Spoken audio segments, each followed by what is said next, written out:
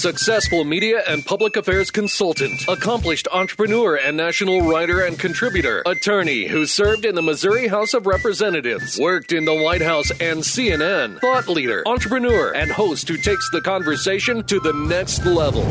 Prepare to get rare access to fascinating guests. You're connected. You have the it factor. You've joined Grill Nation. Everybody over there. Get a hoot up. Everybody out there. Get into it. Ooh-wee. Connect with Jason on Twitter at Jason Grill. Connect with the show on Twitter at Grill Nation Show and online at grillnationshow.com. Welcome your host of Grill Nation, always dressed up and ready to go even in a radio studio. Here's Jason Grill. Hello, everybody, and welcome to the Grill Nation Show with Jason Grill. Thanks for joining us today on KMBZ 980 AM. If you're joining me on the radio today, we're on podcasts, all podcast networks, Apple, Spotify, Google, and Stitcher, as well as at our website, grillnationshow.com. Appreciate everyone for going to the website and connecting with our guests each and every week, and I really appreciate all those who have been reaching out to be on the show, as well as listeners who have been providing great feedback here recently. We've had a great year so far. I can't believe it's August, and today's show is going to be great. We have one of our really smart and really just interesting collaborators with the Grill Nation Show joining us today, FTW Investments. Their website is ftwinvestmentsllc.com. We throw a / Grill Nation, and they'll talk more about what you can find there. But again, ftwinvestmentsllc.com / Grill Nation. We're joined today by two co-founders of the organization, Parker Webb and Logan Freeman. Welcome to the show, gentlemen. How are you? Good. Thank you. Doing great, Jason. Glad to be back. It's great to have you back, man. This feels like home now. So for those that are just joining us for the first time and listening on the radio or connecting, give us an overview, Logan, real quick about what FTW Investments does. So FTW Investments is a private equity company here in Kansas City. Primarily, our holdings are in the real estate space right now, and we're giving access to investors that don't necessarily want to manage toilets, tenants, and trash. We're giving access to these types of investments, I would say at an institutional level in regards to being able to invest into multifamily and commercial properties they wouldn't be able to buy by themselves, and they don't have to manage them, but still reap all of the benefits of investing in real estate. So that's what FTW Investments is offering our investors. And we're a rapidly growing company here in Kansas City, and we'll talk a little bit about that. But I think that's the high level. Yeah, and I appreciate you doing that, just so everyone can understand that again. And then Parker Webb has not yet joined us on the show. Parker, tell us a little bit about yourself, and I know there's some couple congratulations in order. We'll get to that here in a second. Yeah, so Parker Webb, I'm one of the co-founders and CEO of FTW Investments. I come from a long background of entrepreneurial businesses and real estate and construction and related businesses, and excited to talk about what we're up to, what we're seeing in the marketplace, and ways that we see the opportunities for investors to get involved in our space. You recently had a child, correct? I did, yeah. So I think we're day 11 right now. So if you can see the bags under my eyes, I haven't gotten a whole lot of sleep the last week and a half. You got a lot of stamina in you, man, if you're in this world. So I think you're going to be fine. I'm sure Logan can give you some really good advice on that. Absolutely, all the time. You had a recent article in the Business Journal I read. I think it was probably actually this week. Tell us about that. I saw quotes in there, and just an exciting new endeavor that you guys have taken on. Absolutely. So this property we just acquired in Midtown. It's the former Hostess headquarters building at the southeast corner of Armour and Main. And what's really cool about this property is it's about a 40,000 square foot property, including the basement. And we're going to take that basement and actually turn it from storage to really usable space. So it's a really cool office building. We're going to be fully renovating it. The Streetcar Constructors are one of our tenants. They occupy about half the building. And we're going to have some really cool concepts kind of coming to this space as well. But we took a building that was effectively vacant, negotiated in a way to lease the building up before we close on an excellent deal for our investors. And that's just one of the projects that we're doing there in Midtown. And we're doing that project with the Clemens Real Estate Group. and they are, big players in Midtown, kind of multifamily real estate. So we're excited about this project and excited to have a project right on the streetcar. I mean, the stop is going to be right outside our window. Yeah, talk to us about that, because I'm just kind of curious kind of what that's been like. Obviously, we see all the construction, and I remember we had the first kind of when the streetcar first started, that was a hot topic. But then now that it's functional and it's been successful, it seems like Midtown is one of those areas that I think has so much potential. So it's pretty cool that you guys are there. And do you have any forecast on when the streetcar actually be completed? Have you learned any about that, or can you share anything about that since you're going to be right on it? From everything that we know, it's looking like end of 2024 or kind of spring of 2025 when that'll be, up and running and kind of full capacity. So we are, a couple years away, but we're still, really excited about it. And I think, all the groups that are in the building or coming to the building that are attracted to this building, the streetcar is a huge reason for that. I mean, everybody's really excited about that and the access it'll provide to downtown, River Market, the plaza. It's going to be great. I can't wait. Just can't wait to see it happen. And I just think Midtown has so much potential, and we are seeing a lot of folks like you and a lot of people investing in Midtown. So that'll be very exciting. Logan Freeman and Parker Webb are joining us today. FTWinvestmentsLLC.com is their website.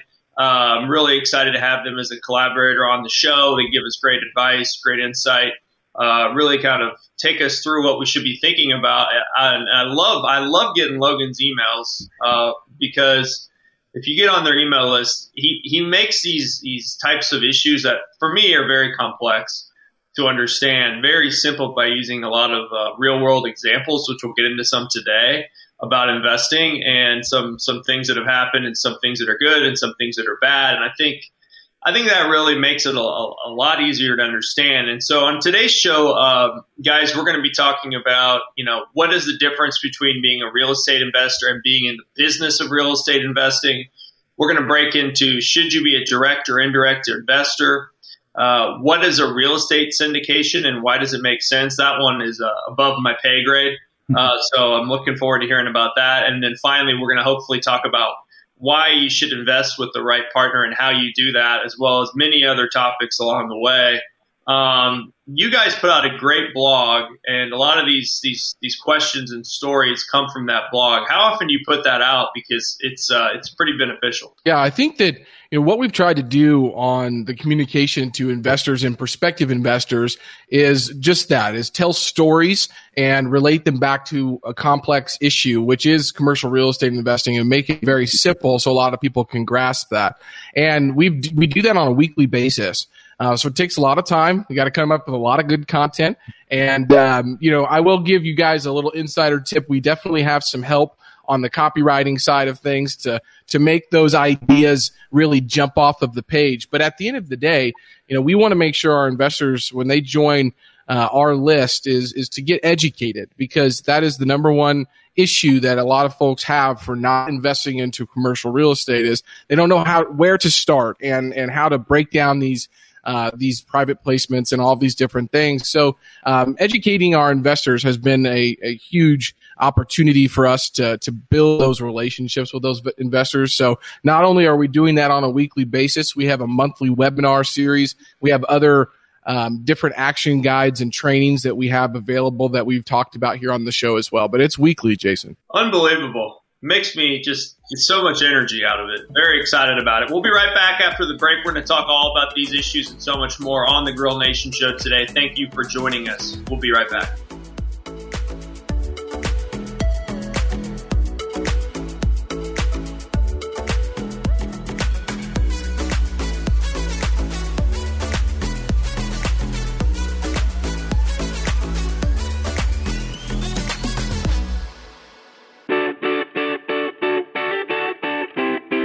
Hello, everybody, and welcome back to the Grill Nation show with Jason Grill. Thank you for joining us again, whether you're listening on the radio, on podcasts, on our website, or if you've joined us on my social media for this live stream. We will post this video to a YouTube page, Grill Nation show with Jason Grill. Also, we will be sharing updates throughout the week on social media, and you can connect to our guests, Parker Webb and Logan Freeman. The website is FTWinvestmentsLLC.com.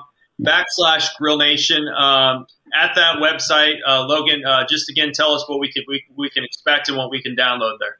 Yeah, Parker and I put together what we call our passive investing roadmap, and it's just simply a document that really details all of the different steps that it takes to invest in one of these projects, but also breaks down a lot of the terminology that we use. And so you'll see things like net operating income, capitalization rates, cash on cash return, internal rate of return. And so we define all of those different metrics, but also kind of break down what it would be like to actually invest one of these projects. So it's our passive investing roadmap, and you just simply put your email in there, and we'll email that to you guys. Great. Let's continue on here. First question I have is came out of one of your blogs, which again is at ftwinvestmentsllc.com. And, I want to know the difference between being a real estate investor, per se, and being in the business of real estate. What does that mean? And take us through the main differences there. You bet. So I think one of the critical things here is that, being a real estate investor is like being a stock investor or a bond investor, right? That means that your portfolio has exposure to real estate. So you can be a real estate investor by investing directly, owning rental property. You can be a real estate investor by, buying REIT stocks and, having exposure to the real estate marketplace that way. So there's all kinds of ways that you can get exposure in your portfolio to real estate that make you a real estate investor without being in the business of real estate investment. The business of real estate investment is, really it's a structured business that's designed to identify, close, operate real estate properties for the purposes of producing investment returns, right? And so if you are, owning a single rental property and kind of that's your only exposure to real estate, that's one thing. But the way real estate investment businesses are designed is that they are at all times generating opportunities for investment, at all times managing these assets to produce particular results. At all times, they're tracking the marketplace to determine times to buy and sell those assets, to refinance or sell an asset because of particular things happening in the capital markets. And so it's different, right? Real estate investment businesses require full teams of people in the acquisitions and marketing and investment relations and asset management versus just having some REIT stock. Mm-hmm. So you're essentially explaining to us, it kind of is also what being a direct investor versus indirect investor is. Is that right? Yeah, to a degree. I mean, you could be a direct investor in real estate without having a real estate related business or a real estate investment business. If you directly own by yourself a rental property, right, you're directly investing in real estate.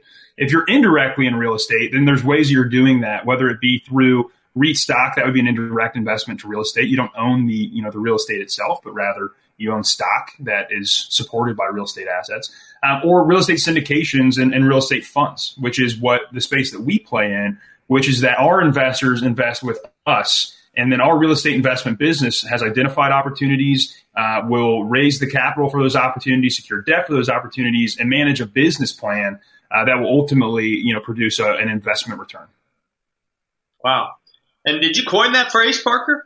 I think I might have. We talked about this a lot, and I think a lot of folks who are real estate investors think that there's this sort of natural next process of becoming in the business of real estate investing. A lot of people think they go from real estate investor to in the business of real estate investing. I don't think that's right for most people. I mean, if you're really good at what you do, or you work in tech, or you're a doctor or attorney or whatever else it is that you do, it's probably in your best interest to continue to do that, not to transition to being in the business of real estate investing. But that doesn't mean you can't still get exposure in your portfolio by investing in real estate through any of the ways that we just mentioned, including real estate syndications and funds. Mm-hmm. There's a lot of things you need to think about when making these decisions. And I wanted to kind of go through those. Logan, if you want to start us off, on the blog, you talk about control, learning curves, risks, and diversification. How do these play a part in deciding whether you should be a direct or indirect investor? Okay, so Parker and myself and our other business partner, Corey, who will never be on the show because he just will not do that, but all three of us are control freaks to an extent. And what I mean by that is when we go out to set out a project, we know how us three are going to operate, how we're going to think about where our values are, and being able to control the trajectory of that investment is a very important thing for us. We've talked about this on the show, Jason, the 5 commandments of business, and the first one being control, and how important that is for us. And so when you have control as a direct investor, you can make the decisions that need to be made and move that investment either forward or backwards if you're not making the right decisions. And so what the difference is when you're a direct investor, depending on where you're at in your journey and the resources that you have, you're going to be capped out at some point because opportunities are scarce right now. Capital, everybody gets capped out on the capital that they have. And so being able to have control of an investment is very important for us as sponsors because we have the experience of over, $200 or $300 million worth of transactions in the last couple of years. So we know what to expect and what roadblocks we might have to come that might come to fruition. And so that's the first piece is making sure that you understand the control. And here's the second piece of control is most of our investors do not want control. They do not want control, mostly because they don't have the time, the experience, the knowledge to be able to make those right decisions in that process. And so I think it's really important if you decide to go buy a single family home. Parker and I always say that there's nothing passive about actively owning real estate. And so you'll hear this term, passive income quite a bit. I'm going to go buy a single family home and rent it out. I will break your bubble right now. There's nothing passive about that. Even if you have a property manager, you're going to be needing to work with them on a regular basis. So when you're thinking about being indirect or direct, you have to think about how much control you're willing to give up, how much do you actually want on that spectrum, and how much should you actually take on. So that's the first piece, Jason. It's always a lot more than you think it's going to be. That's right. So it does help to have people to advising you and then controlling it. Parker, why don't you pick up there with kind of some of the learning curves and some of the risks that you have to really think about? Yeah, I think, Warren Buffett said this in the past, right? Risk is what you don't know, right? And so when you come back to that, kind of piece about control, right, is who do you want in control? Who do you want making the decisions about your investment? Do you want it to be you?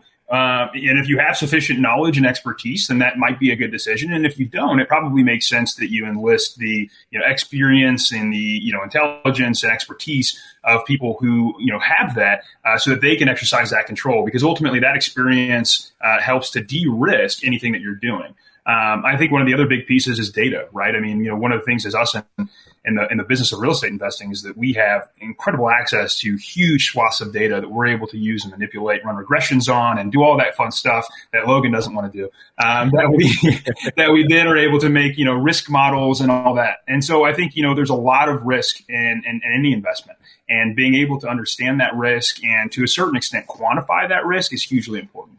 Mm-hmm. Yeah, and I think that always leads to diversification, right?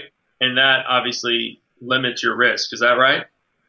Yeah, it does. And I think where you're an expert is probably where you often lean heavier, right? I mean, we know a lot of folks in tech that they're probably biggest portion of their portfolio is tech. Biggest portion of our portfolio is real estate. There's a reason for that. But diversification is important, and the way that we look at diversification is what's interesting about real estate specifically as an asset class is you can be solely invested in real estate and still have a diverse portfolio, meaning that the correlation of your investment return is not so correlated that it would qualify as diversified, because you can diversify by geographies and property type, right? You can invest in the coast, you can invest in the Midwest, the South, you can invest in multifamily, industrial, hospitality, office, retail, self-storage, all kinds of different ways that you can invest. And so through that, you can actually produce a diversified portfolio within just the real estate asset class alone. Man, I need to start working harder so I can start investing more. Maybe do a little diversification. So you got key questions you got to ask yourself. But what is the bottom line? What are the 3 to 4, key questions that somebody needs to tackle when they're talking about indirect or direct?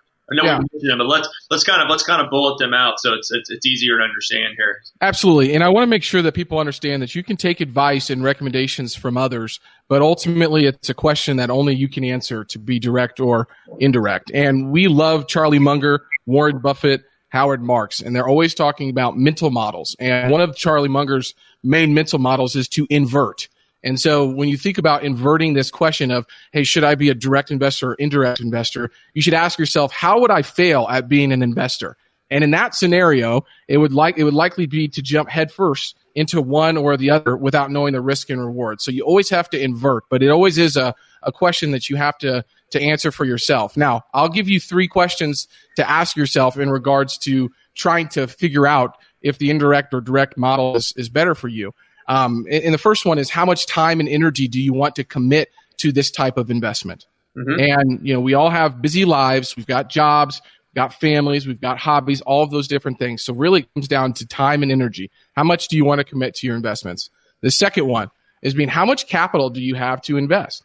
Imagine if you had $200,000 to invest, okay? If you're going to be a direct investor, right now you still have to put 20 to 25% down on a property. So that's going to limit you to 1 or 2 properties out there in the commercial space right now in Kansas City.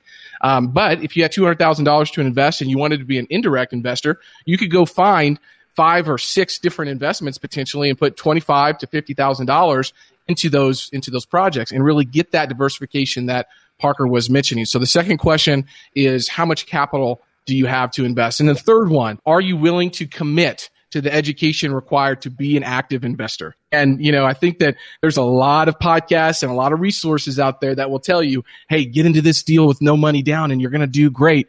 Well, after, transacting as much real estate as we have, I will tell you the answer, our recommendation is that's not true. You really need to be educated, not only just on buying and acquiring, but on finance, on asset management, operations, dispositions, the legal structures that you use to purchase these properties, tax implications. There's so much that comes to fruition when we talk about the education. So we got to go to break here, Logan. Okay. You're listening to the Grill Nation Show. We'll be right back. Thank you.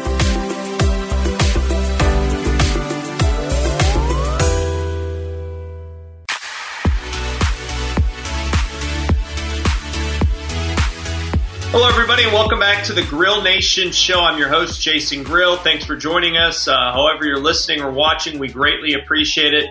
Again, you can connect with me on Twitter at Jason Grill and at Grill Nation Show. I'm also on Facebook, Instagram, and LinkedIn at Jason Grill. We will post links of our shows, podcasts, some of our video segments for each and every one of you to view on our social media. And also, if you don't want to be on the Grill Nation Show as a guest, just send me an email at grillnationshow@gmail.com. We'd love to collaborate, partner with groups such as the one we're talking to today, FTW Investments. Their website is ftwinvestmentsllc.com /Grill Nation, where you can download a free and comprehensive passive investor.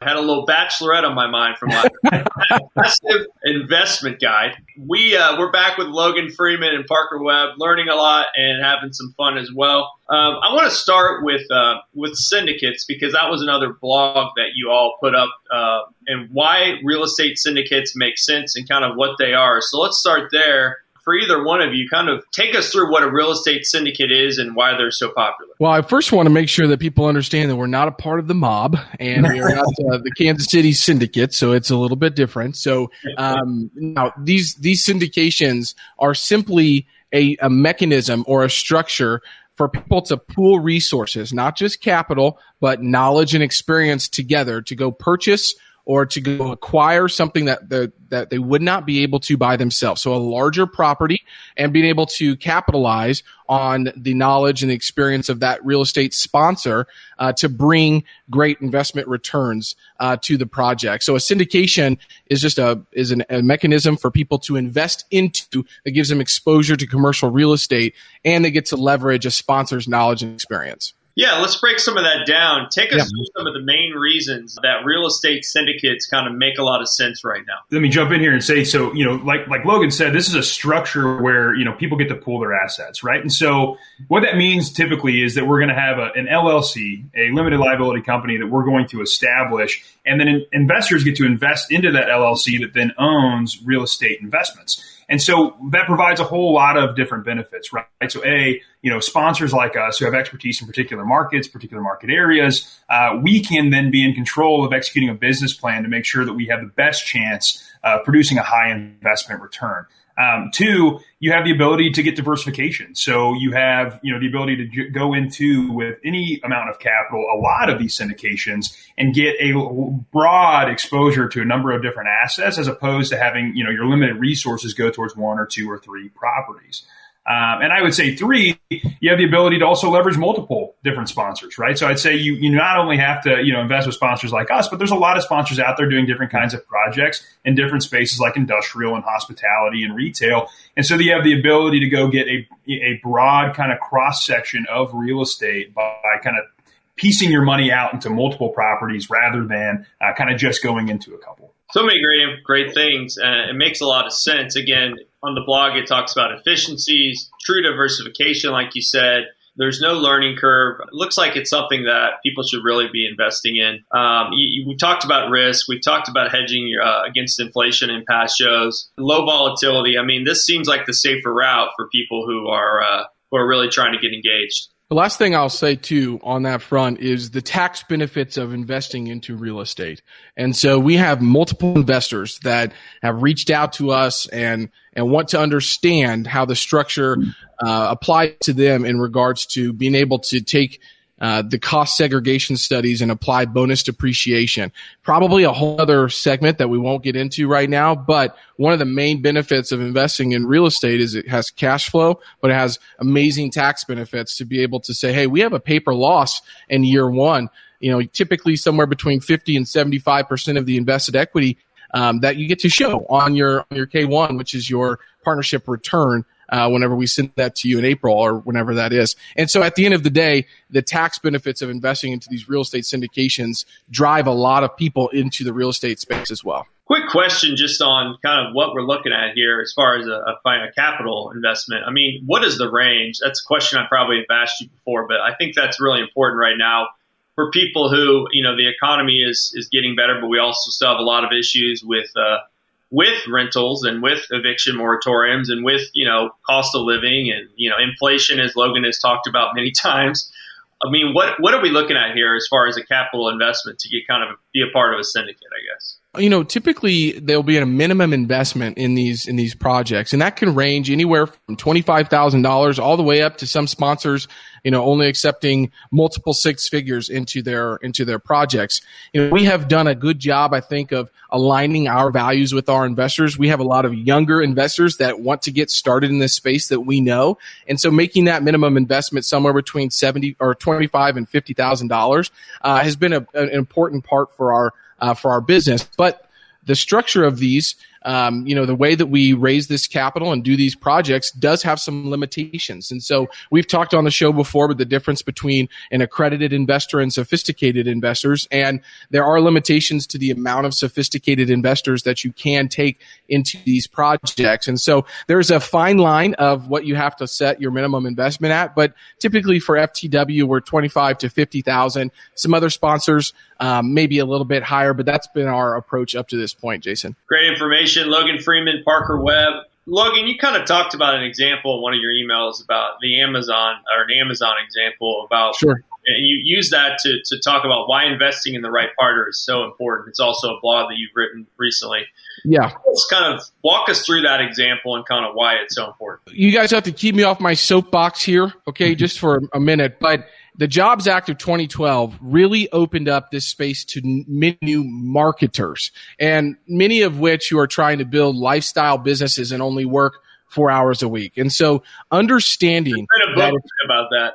Yeah, I have that book. I have that book sitting up here. You guys are watching it right behind me. So I'm a big proponent of Tim Ferriss. But in this business, if you are investing with a partner or a sponsor, you want to understand that they actually have the operational capacity to implement the business plans that are set forth in the project. And what I have seen happen a lot in this space through podcasts, through books, through speaking engagements, through conferences, is that a lot of great marketers have gotten to this space to allocate and aggregate a lot of resources to then go buy real estate deals with no real estate experience. And so I think that they subscribe to this mantra, one that I know we're going to talk about, but it is fake it till you make it. And the idea behind that is that you shouldn't let your shortcomings prevent you from achieving your goals. Never be afraid to jump on an opportunity and take a position that you may not be entirely qualified for. I've heard this a lot in the space recently, and I guess it's okay if it's a more of a mentality that you have as a person, but not really practical in the operations of real estate. You don't want to fake too much in the real estate business. And so, if you're faking yourself into believing you're qualified for the job or the opportunity, eventually you're going to grow into it, hopefully, and figure things out. But, I think that, again, it's a mentality more than it needs to be practical in the business. And so some entrepreneurs have taken that mantra to mean literally fake it to others until you make it, instead of using it as a self-motivation tool. And that saying's been hijacked by a lot of people to justify the self-serving businesses. And I think I will speak to a lot of tech investors. That's a Silicon Valley kind of mantra out there, is fake it till you make it. And so investing with the right partner is so important, because you don't want your real estate sponsors faking anything. That's just all there is to it. Ray Dalio talks a lot about radical transparency and being forthright with people. And when we're talking about the sums of money that we are using to do these syndications, there is no faking that. And so you have to rely on track record and experience, Jason. There's got to be trust, man.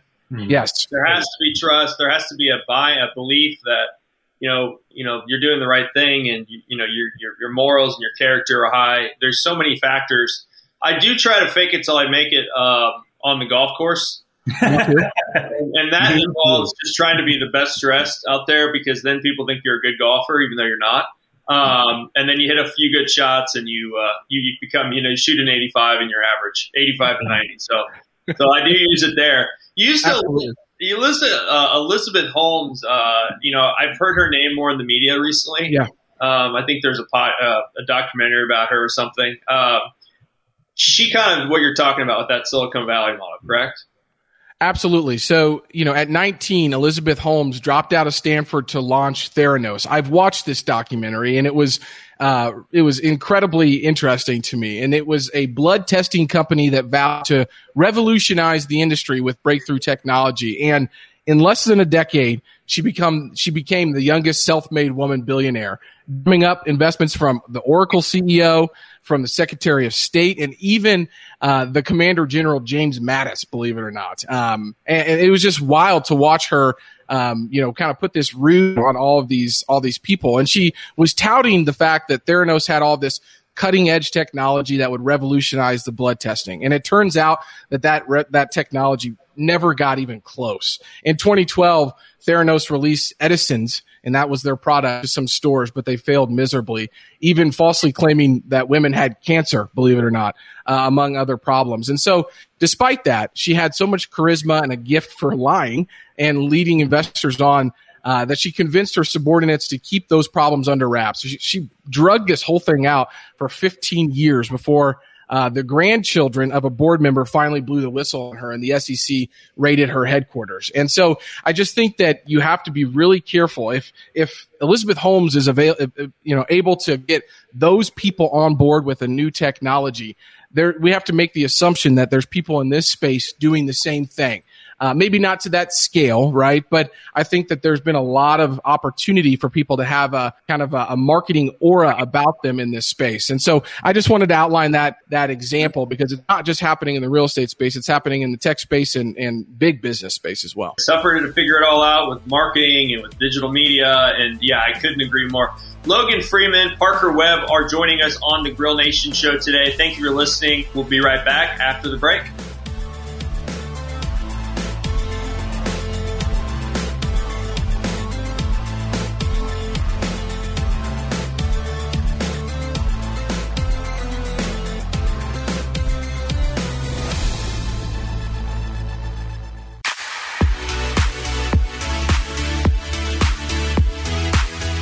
Hello, everybody, and welcome back to the Grill Nation show. I'm your host, Jason Grill. Thanks for joining us. However you're listening or watching, we greatly appreciate it.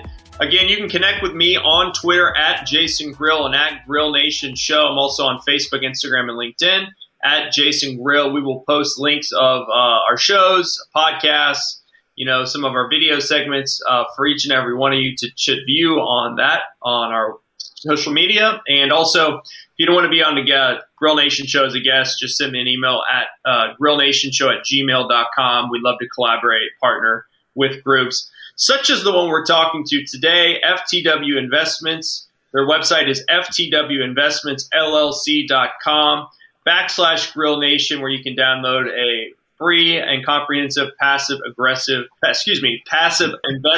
Had a little bachelorette on my mind from my passive investment guide. We're back with Logan Freeman and Parker Webb, learning a lot and having some fun as well. I want to start with syndicates, because that was another blog that you all put up, and why real estate syndicates make sense and kind of what they are. So let's start there. For either one of you, kind of take us through what a real estate syndicate is and why they're so popular. Well, I first want to make sure that people understand that we're not a part of the mob, and we're not the Kansas City Syndicate, so it's a little bit different. So now these syndications are simply a mechanism or a structure for people to pool resources, not just capital, but knowledge and experience together to go purchase or to go acquire something that they would not be able to by themselves. So a larger property, and being able to capitalize on the knowledge and the experience of that real estate sponsor to bring great investment returns to the project. So a syndication is just a mechanism for people to invest into that gives them exposure to commercial real estate, and they get to leverage a sponsor's knowledge and experience. Yeah, let's break some of that down. Take us through some of the main reasons that real estate syndicates kind of make a lot of sense right now. Let me jump in here and say, so, like Logan said, this is a structure where, people get to pool their assets, right? And so what that means typically is that we're going to have an LLC, a limited liability company that we're going to establish, and then investors get to invest into that LLC that then owns real estate investments. And so that provides a whole lot of different benefits, right? So sponsors like us who have expertise in particular market areas, we can then be in control of executing a business plan to make sure that we have the best chance of producing a high investment return. Two, you have the ability to get diversification. So you have, the ability to go into with any amount of capital, a lot of these syndications, and get a broad exposure to a number of different assets, as opposed to having, your limited resources go towards one or two or three properties. And I would say three, you have the ability to also leverage multiple different sponsors, right? So I'd say you not only have to, invest with sponsors like us, but there's a lot of sponsors out there doing different kinds of projects in different spaces like industrial and hospitality and retail. And so you have the ability to go get a broad kind of cross section of real estate by kind of piecing your money out into multiple properties rather than kind of just going into a couple. So many great things. It makes a lot of sense. Again, on the blog, it talks about efficiencies, true diversification, like you said. There's no learning curve. It looks like it's something that people should really be investing in. We talked about risk. We talked about hedging against inflation in past shows. Low volatility. I mean, this seems like the safer route for people who are really trying to get engaged. The last thing I'll say, too, on that front is the tax benefits of investing into real estate. And so we have multiple investors that have reached out to us and want to understand how the structure applies to them in regards to being able to take the cost segregation studies and apply bonus depreciation. Probably a whole other segment that we won't get into right now, but one of the main benefits of investing in real estate is it has cash flow, but it has amazing tax benefits to be able to say, hey, we have a paper loss in year one. Typically somewhere between 50 and 75% of the invested equity that you get to show on your K1, which is your partnership return. Whenever we send that to you in April or whenever that is. And so at the end of the day, the tax benefits of investing into these real estate syndications drive a lot of people into the real estate space as well. Quick question just on kind of what we're looking at here as far as a capital investment. I mean, what is the range? That's a question I probably have asked you before, but I think that's really important right now for people who, the economy is getting better, but we also still have a lot of issues with rentals and with eviction moratoriums and with, cost of living and, inflation, as Logan has talked about many times. I mean, what are we looking at here as far as a capital investment to get kind of be a part of a syndicate, I guess? Typically there'll be a minimum investment in these projects, and that can range anywhere from $25,000 all the way up to some sponsors, only accepting multiple six figures into their projects. We have done a good job, I think, of aligning our values with our investors. We have a lot of younger investors that want to get started in this space that we know, and so making that minimum investment somewhere between $70,000 or $25,000 and $50,000 has been an important part for our business. But the structure of these the way that we raise this capital and do these projects does have some limitations. And so we've talked on the show before with the difference between an accredited investor and sophisticated investors. And there are limitations to the amount of sophisticated investors that you can take into these projects. And so there's a fine line of what you have to set your minimum investment at. But typically for FTW, we're 25 to 50,000. Some other sponsors, maybe a little bit higher, but that's been our approach up to this point, Jason. Great information. Logan Freeman, Parker Webb. Logan, you kind of talked about an example in one of your emails about the Amazon, or an Amazon example about, sure. And you use that to talk about why investing in the right partner is so important. It's also a blog that you've written recently. Yeah. Let's kind of walk us through that example and kind of why it's so important. You guys have to keep me off my soapbox here, okay, just for a minute. But the Jobs Act of 2012 really opened up this space to many new marketers, and many of which who are trying to build lifestyle businesses and only work 4 hours a week. And so understanding There's been a book about that. Yeah, I have that book. I have that book sitting up here. You guys are watching it right behind me. So I'm a big proponent of Tim Ferriss. But in this business, if you are investing with a partner or a sponsor, you want to understand that they actually have the operational capacity to implement the business plans that are set forth in the project. And what I have seen happen a lot in this space through podcasts, through books, through speaking engagements, through conferences, is that a lot of great marketers have gotten to this space to allocate and aggregate a lot of resources to then go buy real estate deals with no real estate experience. And so I think that they subscribe to this mantra, one that I know we're going to talk about, but it is fake it till you make it. And the idea behind that is that you shouldn't let your shortcomings prevent you from achieving your goals. Never be afraid to jump on an opportunity and take a position that you may not be entirely qualified for. I've heard this a lot in the space recently, and I guess it's okay if it's a more of a mentality that you have as a person, but not really practical in the operations of real estate. You don't want to fake too much in the real estate business. And so, if you're faking yourself into believing you're qualified for the job or the opportunity, eventually you're going to grow into it. Hopefully, and figure things out. But, I think that, again, it's a mentality more than it needs to be practical in the business. And so some entrepreneurs have taken that mantra to mean literally fake it to others until you make it, instead of using it as a self-motivation tool. And that saying's been hijacked by a lot of people to justify the self-serving businesses. And I think I will speak to a lot of tech investors. That's a Silicon Valley kind of mantra out there, is fake it till you make it. And so investing with the right partner is so important, because you don't want your real estate sponsors faking anything. That's just all there is to it. Ray Dalio talks a lot about radical transparency and being forthright with people. And when we're talking about the sums of money that we are using to do these syndications, there is no faking that. And so you have to rely on track record and experience, Jason. There's got to be trust, man. Yes. There has to be trust. There has to be a belief that, you're doing the right thing, and your morals and your character are high. There's so many factors. I do try to fake it till I make it on the golf course. And that involves just trying to be the best dressed out there, because then people think you're a good golfer, even though you're not. And then you hit a few good shots, and you become, you shoot an 85 in your average, 85 to 90. So I do use it there. You listen, Elizabeth Holmes. I've heard her name more in the media recently. Yeah. I think there's a documentary about her or something. She kind of what you're talking about with that Silicon Valley model, correct?